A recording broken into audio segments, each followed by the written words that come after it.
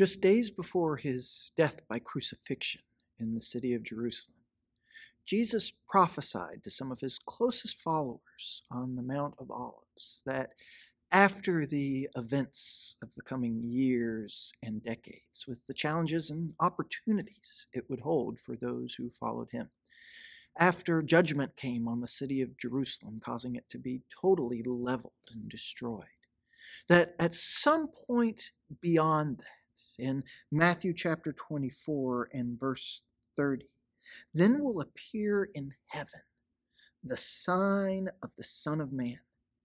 And then all the tribes of the earth will mourn, and they will see the Son of Man coming on the clouds of heaven with power and great glory. And he will send out his angels with a loud trumpet call, and they will gather his elect from the four winds, from one end of heaven to the other.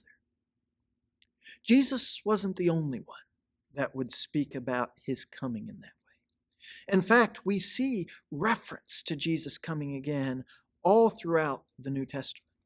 And while this idea of Jesus coming again, while questions that we might pose about what exactly that's going to entail can fill our imagination and become the subject of no shortage of books and movies and Bible class discussions, the way Jesus and his apostles talk about it is actually much simpler, cleaner, and has a much different emphasis than some of the ways that we approach it. And it's an emphasis that, if we hear it, if we receive it, can actually give us comfort and clarity as we live each day right now.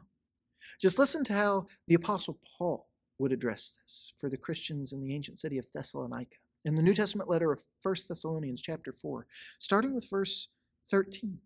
But we do not want you to be uninformed, brothers, about those who are asleep, that you may not grieve as others do, who have no hope. For since we believe that Jesus died and rose again, even so through Jesus, God will bring with him those who have fallen asleep. For this we declare to you by a word from the Lord, that we who are alive, who are left until the coming of the Lord, will not precede those who have fallen asleep. For the Lord himself will descend from heaven with a cry of command, with the voice of an archangel, and with the sound of the trumpet of God. And the dead in Christ will rise first. Then we who are alive, who are left, will be caught up together with them in the clouds to meet the Lord in the air. And so we will always be with the Lord. Therefore, encourage one another with these words. Now concerning the times and the seasons, brothers, you have no need to have anything written to you, for you yourselves are fully aware that the day of the Lord will come like a thief in the night. While people are saying, there's peace and security, then sudden destruction will come upon them as labor pains come upon a pregnant woman, and they will not escape. But you are not in darkness, brothers, for that day to surprise you like a thief.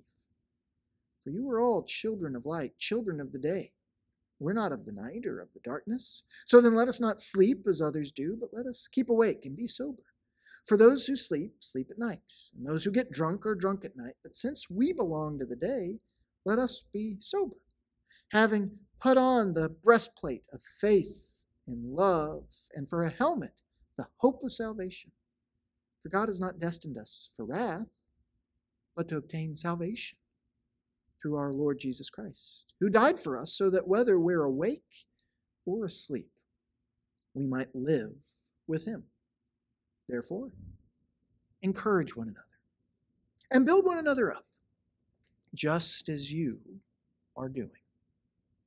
When the Apostle Paul spoke of Jesus coming again, about the events around him coming in the clouds, notice, first of all, how he described it, because it's different than what a lot of people tend to say or imagine. He describes an unmistakable scene, much as Jesus himself did, of everyone seeing him come in the clouds. This isn't some secret. There's not some mystery. There's not going to be people standing around wondering what happened. No, the trumpets are going to blow, and the dead are going to rise. And those who are alive are going to go meet and welcome King Jesus along with them there in the air. There's no way that all of that could happen and you not know exactly what's going on. And when that happens, when Jesus comes as a victorious king, all of us who belong to him are going to gather for celebration, and then we'll stay with him. We'll never be separated from him or each other again. And for mourning Christians in Thessalonica, that was cause for comfort and encouragement, because some of their brothers and sisters, people they loved, had died. And because of Jesus, they had hope that they'd not only see them again, but that they would truly be with them again. Never to go through this pain, never to be separated again. I find it helpful to remember that this is in 1 Thessalonians chapter 4, verses 13 through 18. And whenever I have a Christian brother or sister who loses a loved one that also belonged to Jesus, I like to send these verses or post them on the obituary as they share it to social media or anywhere else, or write it in the cards that I send them. To obey what Paul says, to encourage each other with these words. And isn't that something? To think of the coming of Jesus, to think of the end times as something that gives comfort, as something that gives encouragement. Now, there is the reality that we don't know when Jesus will come. He'll come like a thief. If anyone tries to tell you they know exactly when Jesus is going to come, they're lying, and the truth is not in them, because Scripture says they won't know.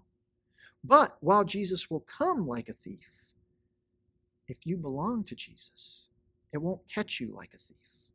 Because what we're called to do as Christians is not try to predict when Jesus is going to come, is not to try to discern from newspaper headlines or corporate maneuvers or political speeches whether Jesus is coming today or tomorrow or next month. What we're called to do is to live every day ready for Jesus to come. To live every day as though he already has, as though he is reigning and we are in his presence, and we worship as though we're around God's throne in heaven. We live spreading love and goodness and healing and light because we know he's already won the victory. So as Christians, we need that warning and encouragement too. That each day of our lives, as things compete for our attention, as things try to tell us they're most important, as we have pains and as we have distractions, to let God's word sweep that away and remind us, Jesus is coming, and it's all going to be okay. So stay focused. Keep the first things first. Don't start spending our time and our energy chasing after things that aren't going to last beyond Jesus coming again. Let's guard those heads with hope. That hope that Jesus is going to save us from all this. Let's guard those hearts with living lives that are right with God. Let's encourage each other. Let's not just try to do the minimum necessary for us personally, individually, to get to heaven when we die. Let's live each day where we're seeking out to encourage each other, to build each other up so that we can all share in that joy together. That is how that is how his apostles talked about when the Son of Man comes. And when the Son of Man comes in the clouds, when we are gathered up to meet him, that's going to be a cause for celebration, because death is no more, and we get to be together with God and each other forever.